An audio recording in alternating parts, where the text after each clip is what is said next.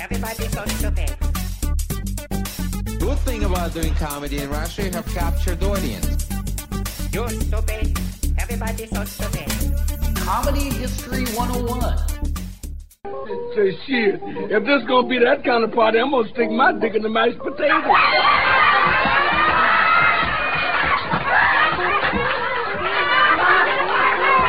Was that it? 14 Yeah, seconds? Yeah, that's it, dude. That's 14 seconds of gold.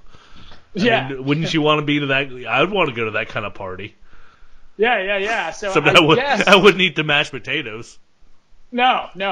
But I would know where to put my dick, which would be in the mashed potatoes. It would be. And, of course, if you're a big comedy fan, the comedian we are talking about, a comedian named Mantan Moreland. No, I know what he likes to do with his dick. Or you know what he likes to do with his mashed potatoes. Yeah, exactly. And also, he is known for being sampled by the Beastie Boys on this track. Shit, if this gonna be that kind of party, I'm gonna stick my dick in the mashed potatoes. Oh, he was considered a possible addition to the Three Stooges in 1955. What? No way, really? If it's the same Mantan. Okay. But very cool is that he got his start as a comedian working with alongside Red Fox at the Apollo Theater in the 40s. And how this all ties in is that he is part of a genre of comedy, a recorded genre of comedy called party records. First of all, welcome to our podcast, Comedy History 101. Where we talk about the history of comedy. I am Harmon Leon, and with me is... Scott Kalanico. I am a party robot now. Hey, did you hear that we got like one comment on iTunes? I did see that. Pretty favorable, but they had two critiques of you and myself. Yes. They said, you say a lot. That's a whole other podcast, but that's my catchphrase. That's like my line. That's branding, dude. It's our branding. It's our catchphrases. It's our get-her-dones. That'd be like telling LaWanda Page not to say, watch it, sucker, on Sanford and Son, you know? Exactly. And again, there's more tying everything together because LaWanda Page, very relevant to our topic today, which is the history of party records, most particularly the comedy label Laugh Records, which was recorded some of their best albums in the 60s and 70s and included like such comedians as Richard Pryor, Red Fox, LaWanda Page, as we just mentioned. George Carlin recorded one album with them, his album Killer Carlin.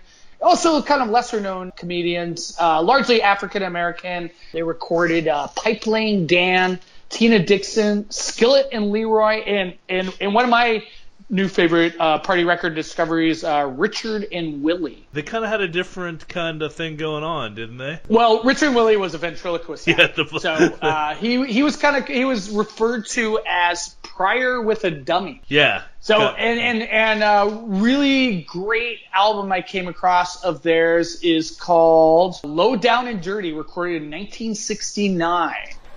You ever been in Mississippi before? Shit, I was down there 2 years ago. Why did they trick you down to Mississippi? They told me they want me to be on a dick show. What was the name of the show? I thought they said sing and tell jokes, but it actually said swing on a short rope. Yeah, but what I liked about it's kind of a reflection of our fucked up times now, is that it was very kind of on the pulse of kind of racial politics of 1969, but hearing it in 2017, a comedian making almost the exact same jokes in Donald Trump's America, the jokes felt like really fresh and relevant, right, sadly. Yeah. Basically, they had this great bit about, driving through the South and being, pulled over by police in Alabama and all that shit. Look, man, you in Birmingham, Alabama. I'm in Birmingham, Alabama. You drive along the road. Okay, what happened? A white policeman tell you to get out the car. What you do? I'm in Birmingham, Alabama. Yeah, a white policeman tell me to get out the car. Yeah, what you do, sucker? I asked him, what does he want me to get out for? Don't you go down there. Don't you go down there. What do I do? You get the hell out. That's the first thing you do. Now, after you get out the car, you understand, he tell you to walk the white line. I'm in Birmingham, Alabama. Yeah, a white policeman tells me to walk the white line. Yeah, what you do, sucker? I walk it. Don't you go down there. Don't you go down there. What do I do then? You tell him to paint it black, and then you walk it. Sadly, very relevant to kind of how police treat African Americans in 2017. Don't you go down there. That was it. That was the dummy. Yeah. It's like the weird thing is that the dummy had been down to the South before. Yeah, like on his own. Yeah, I'm not quite sure how that worked, but he had some problems. So what happened then? I started running. You started running. Yeah. So what the Ku Klux Klansmen do? They shot at me. They shot at you? Yeah, how many times? One time. Wait a minute. Wait a minute. How do you know they only shot? How do you know they only shot at you one time? Because I heard that damn bullet twice. How can you possibly hear one bullet twice? Look, man. I heard it once when it passed me. And again when I passed it. Again, so anyways, the history of party records. Party records are basically albums that adults would play at night while the kids were in bed. It also goes back to, stag records. You put on one of these albums at a stag party. And what really kind of defined party records were they were very blue, as they say, in comedy terms, which was like very kind of sexual themed, and you had swearing. Basically, they were albums you had to go to the record store and ask for them because they were sold like under the counter, like in like a brown wrapper, almost like you're doing it like a drug deal or buying porn in Christian conservative America. And apparently, some of them, even after you took the wrapper off, they would have pictures of naked women on the covers of these. But they're like, for example, their nipples would be covered with more stickers. But apparently, you could take these stickers off if you wanted. Yeah, and if you took the stickers off, there would be a nipple. Yeah, exactly. And that's another great aspect of party records is they just had these really great colorful cover. Yeah. covers. Yeah, and I'm looking at it, and a lot of them are just kind of the scenario is a man is in bed with a woman, and like an angry husband walks in. So I'm looking at a few of these, and that is sort of a theme. Like one is Pipeline Dan and LaWanda Page, who we most became famous as you said, Aunt Esther on Sanford and Son. I want to talk about you men a little while. Yeah, I'm going to talk about them, honey, the dirty son of a bitches. They take the whores out to the bars. They buy champagne and every damn thing. The whores falling in there with the mink stoles and the diamond rings, honey. Honey, them whores got money, honey, because they done took all the money your husband had. So Pipeline Dan's in bed with another woman, and LaWanda Page is in the frame, and she's holding up a rolling pin. That's the classic rolling pin, which I think she would do that on Sanford and Son sometimes too. Yeah. So she had a pretty amazing career. Came up, doing the African American comedy circuit, and she actually knew Red Fox like when they were pre-teens growing up in St. Louis. Yeah, that's crazy. You know who else Red Fox knew when he was younger? Malcolm X. Yeah, that was crazy. They worked together on a Pullman car, I think.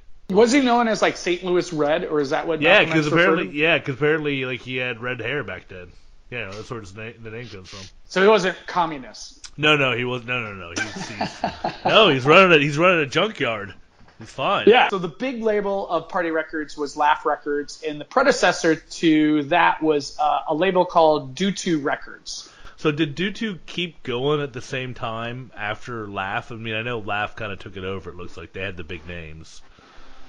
Interesting tidbit. Due to wasn't strictly a comedy record label. It also did a lot of like doo-wop and like 50s doo-wop, and they also did comedy. But the thing is, Red Fox first recorded his album Laugh of the Party on Due to Records.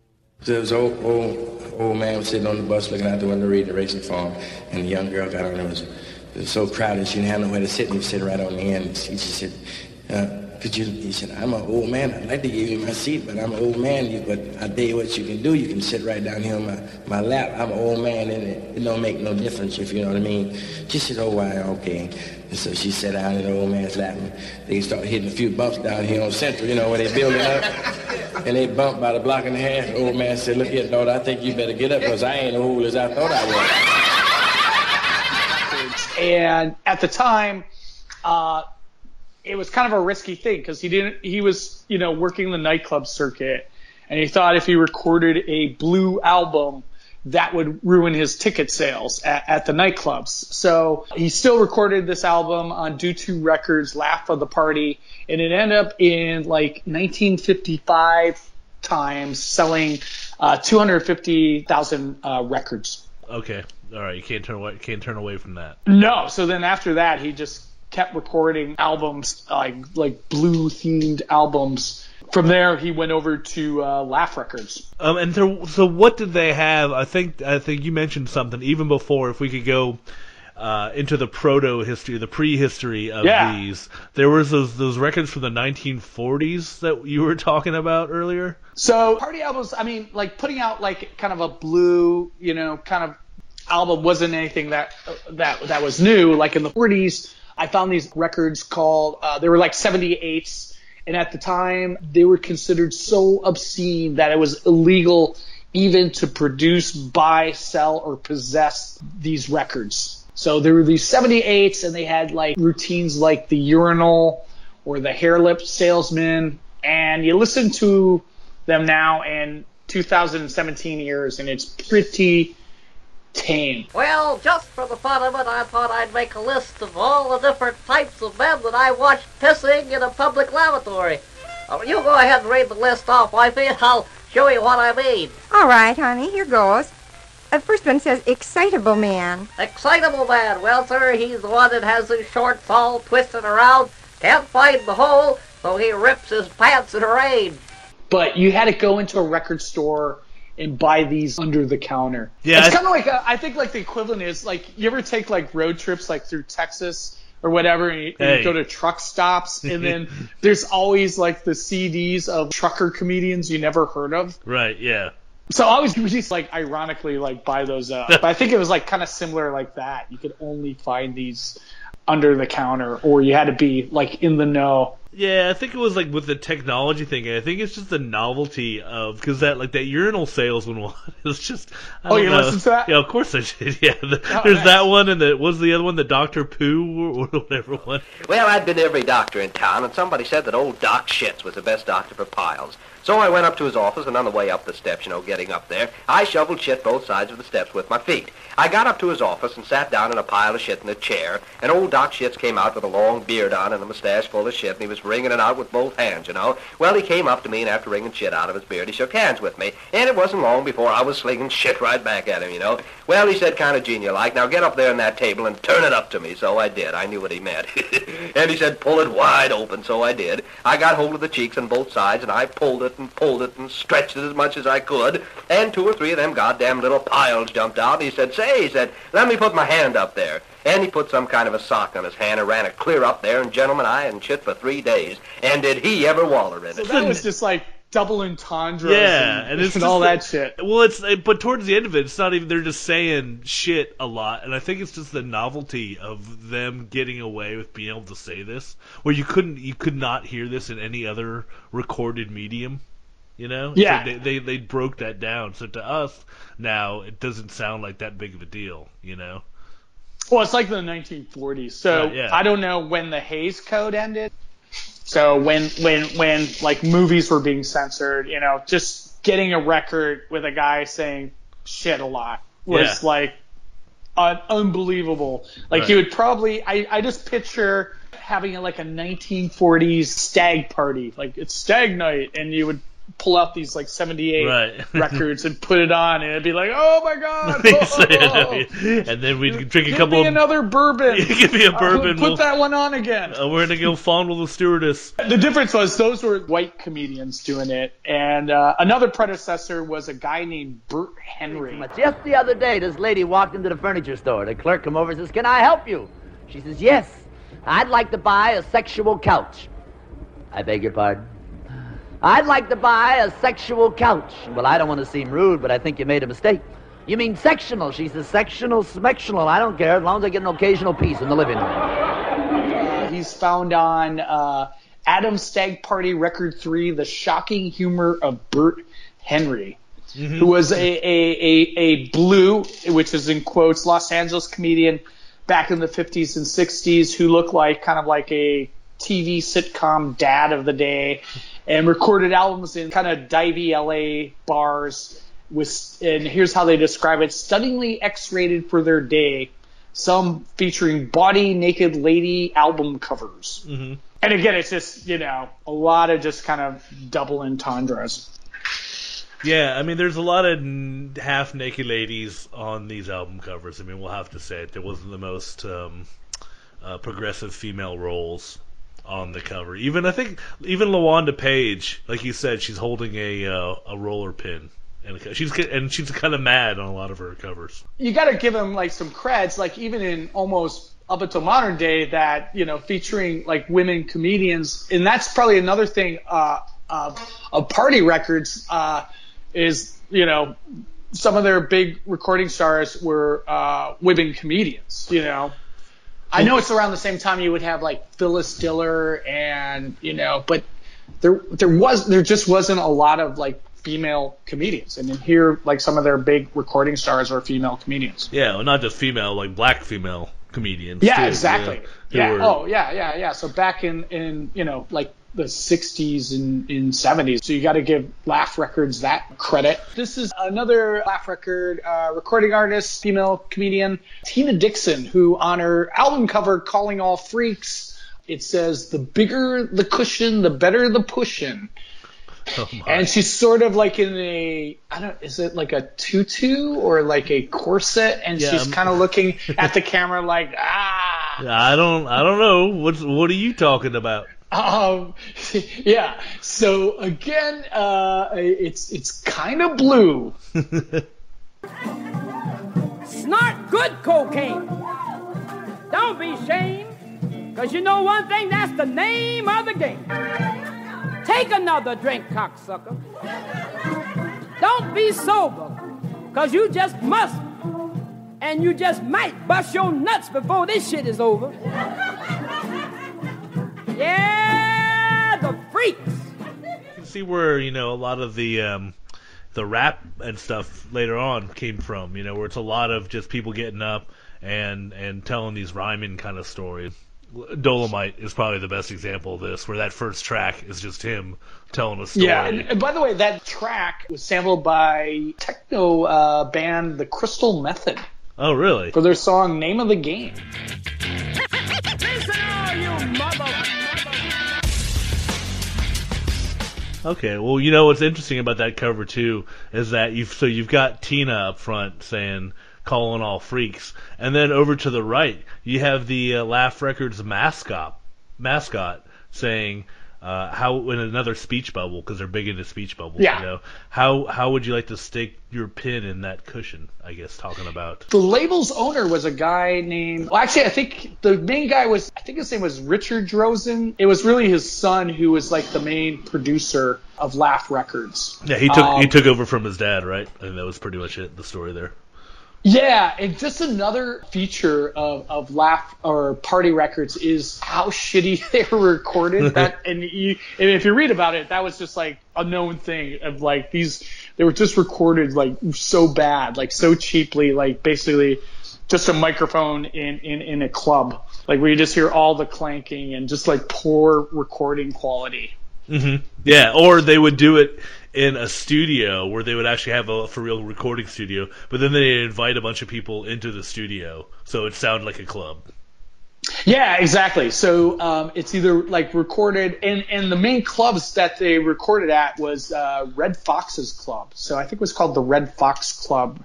And this sounds creepy in 2017 days. The co-owner of the Red Fox's Club was Bill Cosby. Oh my! Okay. I know. Doesn't that sound like, and just with modern knowledge? Yeah, it's a late night nightclub. A lot of booze, drink specials in quotes. Medicine cabinet. Yeah. So a lot of these live laugh records were recorded at Red Fox's Club, which is like on La Cienega.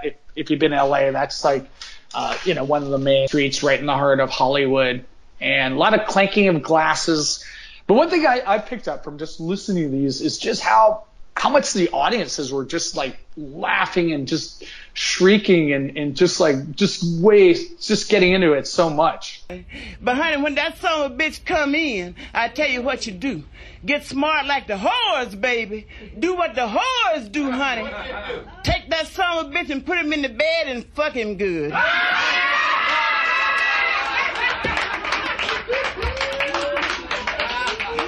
Yeah, there's a lot of call and response type things that you'll hear from the audience going back to the performer and stuff.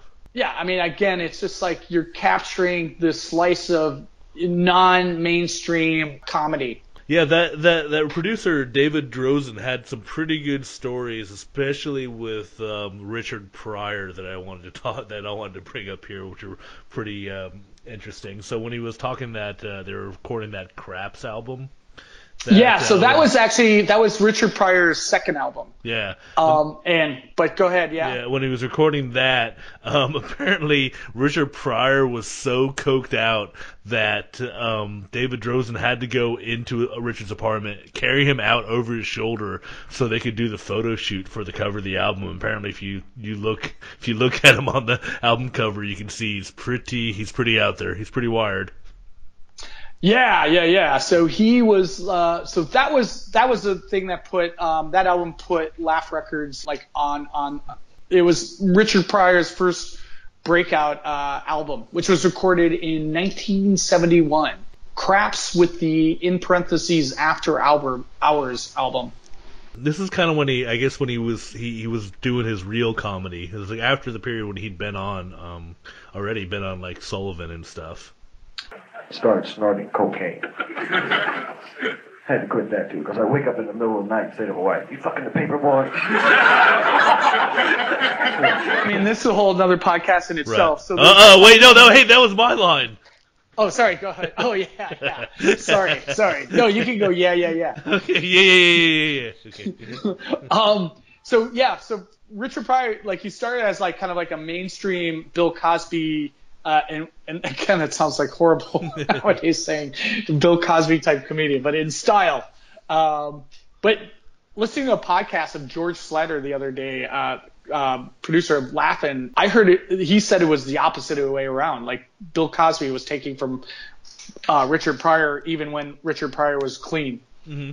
But Richard Pryor totally ditched that. I think he went up to Berkeley and just started hanging around Berkeley, California, in the counterculture, right, and then he came back and started doing comedy again. Mm-hmm. So this was part where his rebirth into comedy, and then they recorded the Richard Pryor Crap album again. That's recorded at Red Fox's Club. Yeah, there's a good bit on there about being in a police lineup.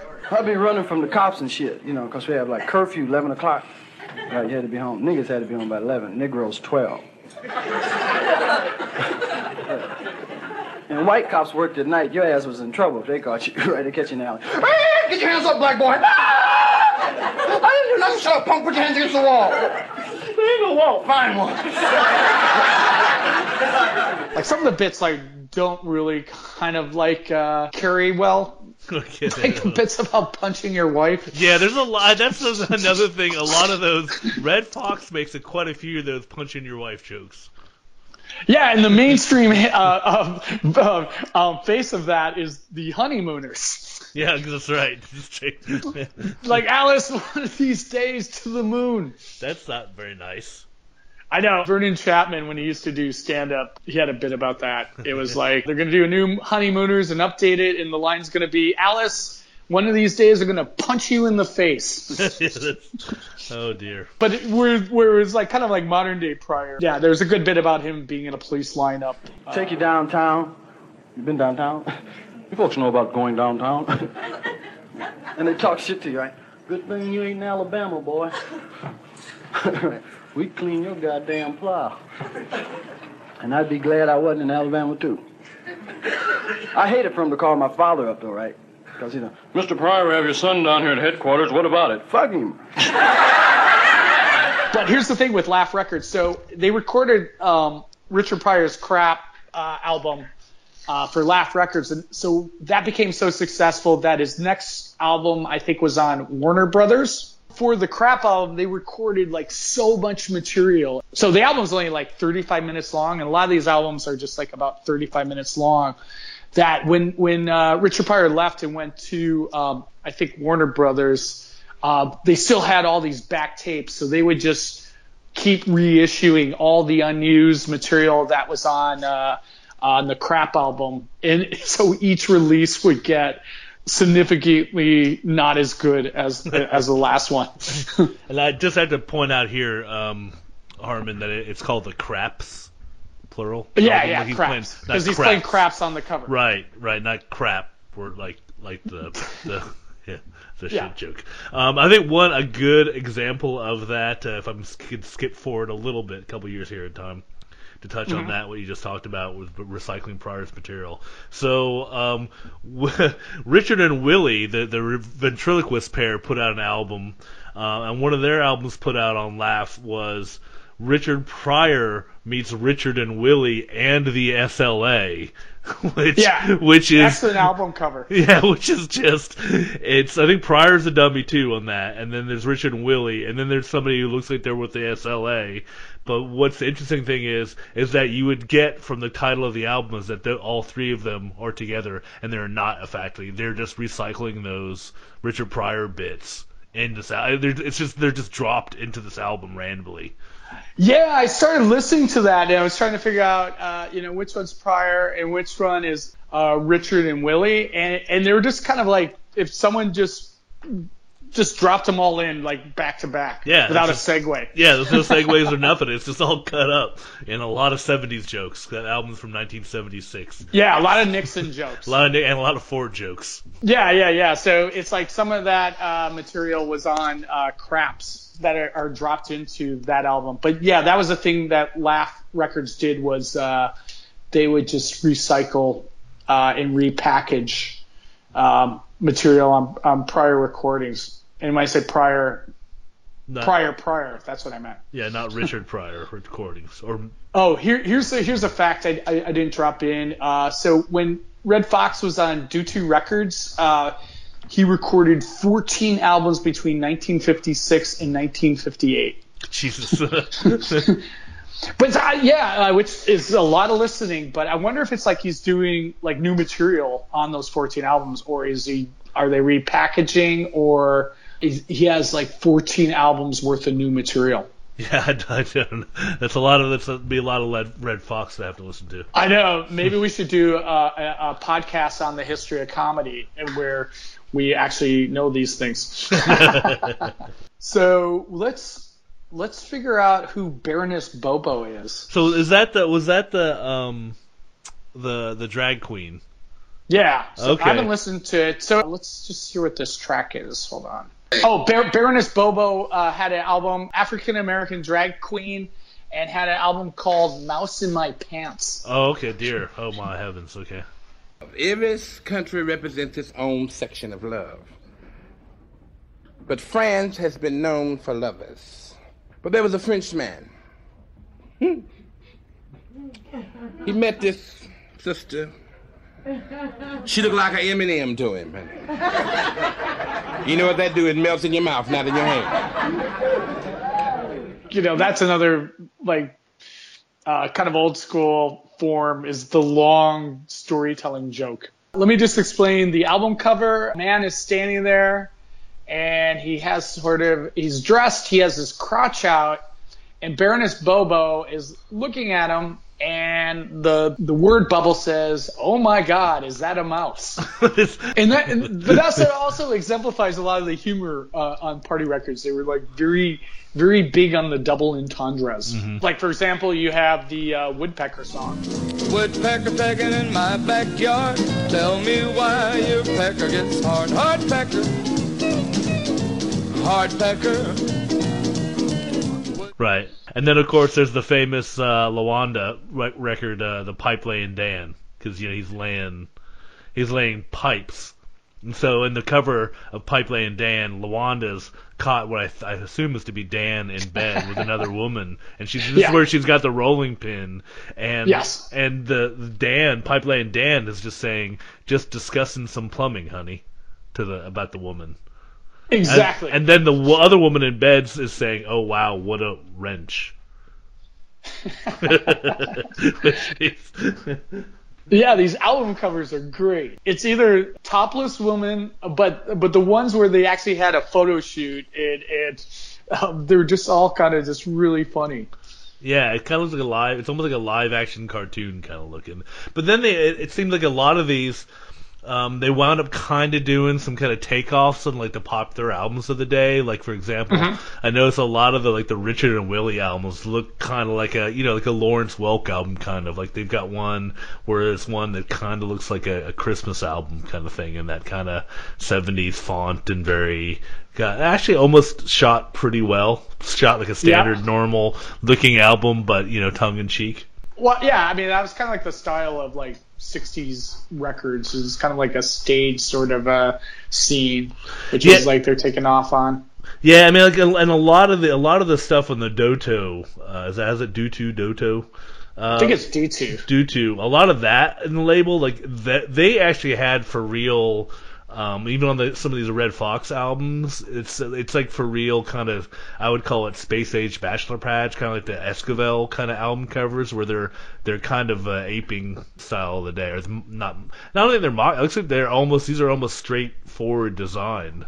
They're just kind of trying to look like legitimate album covers.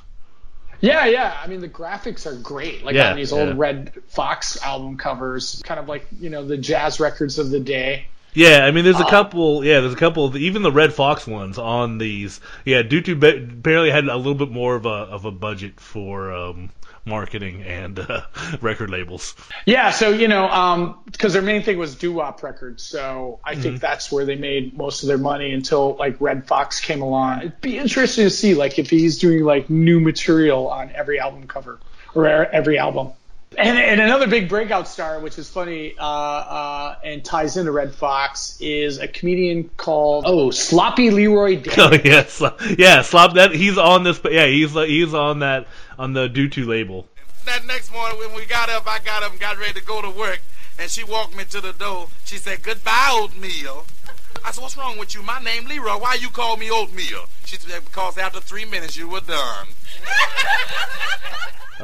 He started on the Dutu label, then went to Laugh Records, where he teamed up with a guy named Skillet. So it was like Skillet and Daniels. And do you want to know how it all ties in together? They became like semi-regulars on Sanford and Son. Yeah, because they were part of a sketch comedy team with LaWanda. Mm-hmm. Yep, so they were a sketch comedy team in Los Angeles in the 60s, and then they kind of, it looks like, from what I was reading about, was LaWanda had a guest spot on Sanford and Son, where it turned into a regular kind of role, and then she looks like they brought Daniels and Skillet and Daniels along too. So it was all the regulars there. Yeah, exactly. So that's kind of like a cool tie, Yeah. So another cool feature of the album covers, speaking of the album covers, was the back cover linear notes, which, according to an article I wrote, were written in a bizarre black beatnik language that no one in the hood ever spoke, written by Shelby Meadows Ashford, a woman who joined the company as a bookkeeper. Oh my God! Can we hear what some of those sound like?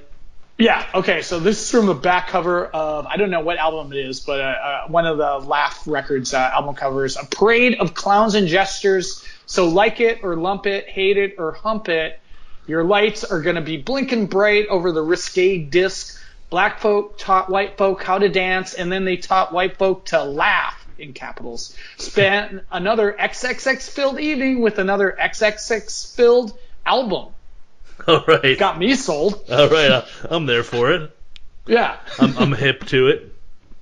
Yeah, so I think it's just like that was like kind of the cool thing about, you get these albums, you buy them under the counter, back covers like in some weird kind of beatnik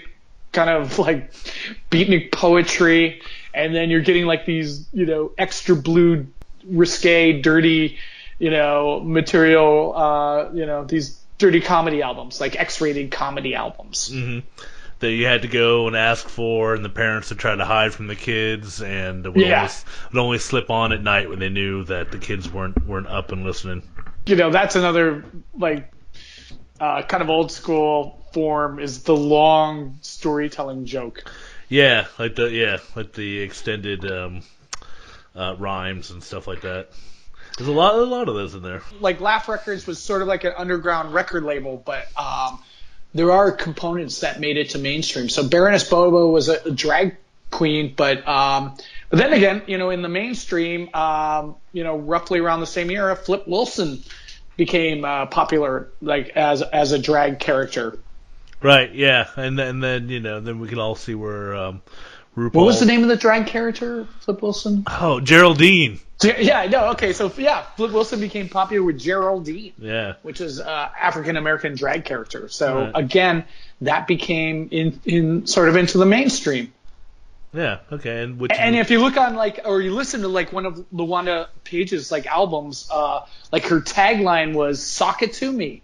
Right. And where did that end up? Well, I think that was kind of a big 70s thing. I don't know if that was particularly hers. Could be wrong, but I think that was just kind of a 70s phrase. But also into something that was on the underground circuit in the mainstream, and on the same TV show was Here Comes the Judge, was an old Pigmeat Martin bit. Oh, really? Okay. Yeah. Yeah. Uh-oh, here comes the judge. Here comes the judge. Everybody know that he is the judge. Yeah. So I was just listening to an interview with George Slatter, the creator of Laugh-In, and he said, we'll have Sammy Davis Jr. come out and do Pigmeat Martin's line while dressed as a judge or something, and that's the gag. Yeah, okay, but it's so fast. Bam. Yeah. So what do you think is Party Records' place in history? Well, I mean, it's interesting. Yeah, it's obviously they did a great job of bringing up these black performers, mostly black performers that people had never heard of, into the mainstream. Because it's just so weird watching when you read about Sanford and Son, and you see all these people who all started out at the same time. And what was really interesting hearing that the first when you told me we were going to be doing this, and then I listened to that first LaWanda Page album, and then Aunt Esther going, "Well, I'm talking about my pussy, and I fuck," and it's just whoa, hold on. Yeah, it's just over the top. Yeah. Yeah, so it's just first it was kind of it helped to integrate the stand-up scene, with African American performers, at a time when, it's the 60s. So again, and there was there was Dick Gregory at the time and Bill Cosby, but they were playing Vegas in, tuxedos and all that. And this also brought to light this whole other, black comic circuit that was touring America, or in major cities like Los Angeles and New York, where, these were comedians that were inured by big record labels. And also, I think it's also that the recording, the crappy recording quality actually sort of added to it. Because you actually felt like you're in the club, because you could hear the clinking of glasses and everything else, where nowadays you would you'd run the audio equipment through the mic right into the soundboard and maybe have another channel for the audience. But here it just felt like you were sitting at a table in these clubs. Yeah, I mean, and obviously it's like with the Red Fox record. I mean, it was just like you said. They pointed out like here's the place where we can make more, where more money can be made, right? And so that opened up a whole new avenue for performers, to get paid in other ways. Where you just said, like you mentioned, where Red Fox was afraid that it would be taking away his ticket sales, and it turned out to be now it's exactly the opposite paradigm today, where performers are making their money from touring as opposed to album sales. Oh, and I'm going to take your catchphrase. That's a different podcast on its own. Because there's no money from recording. Yeah. So, there we go. Yeah. So, that's a good point. So, but then again, it's also, look at the careers that were launched. It kind of helped, launch the second phase of Richard Pryor's career when he went from like Ed Sullivan comedian to, the Richard Pryor that we know. And again, Red Fox was sort of at the forefront of launching these party records. And, even George Carlin did his first album. I don't know if it was his first album, but he did a album with them. Yeah, I mean, I think it was just like I said. We talked about Dolomite a little bit, but he was like another party record. Dolomite. We forgot Dolomite. Another party record guy who started out doing these party records and then kind of taking his character Dolomite and then using the money from his records, going, oh, this is obviously going to be popular, and then kind of self-producing movies with that. So making money. Yeah. It's starting with his 1970 debut album, Eat Out More Often.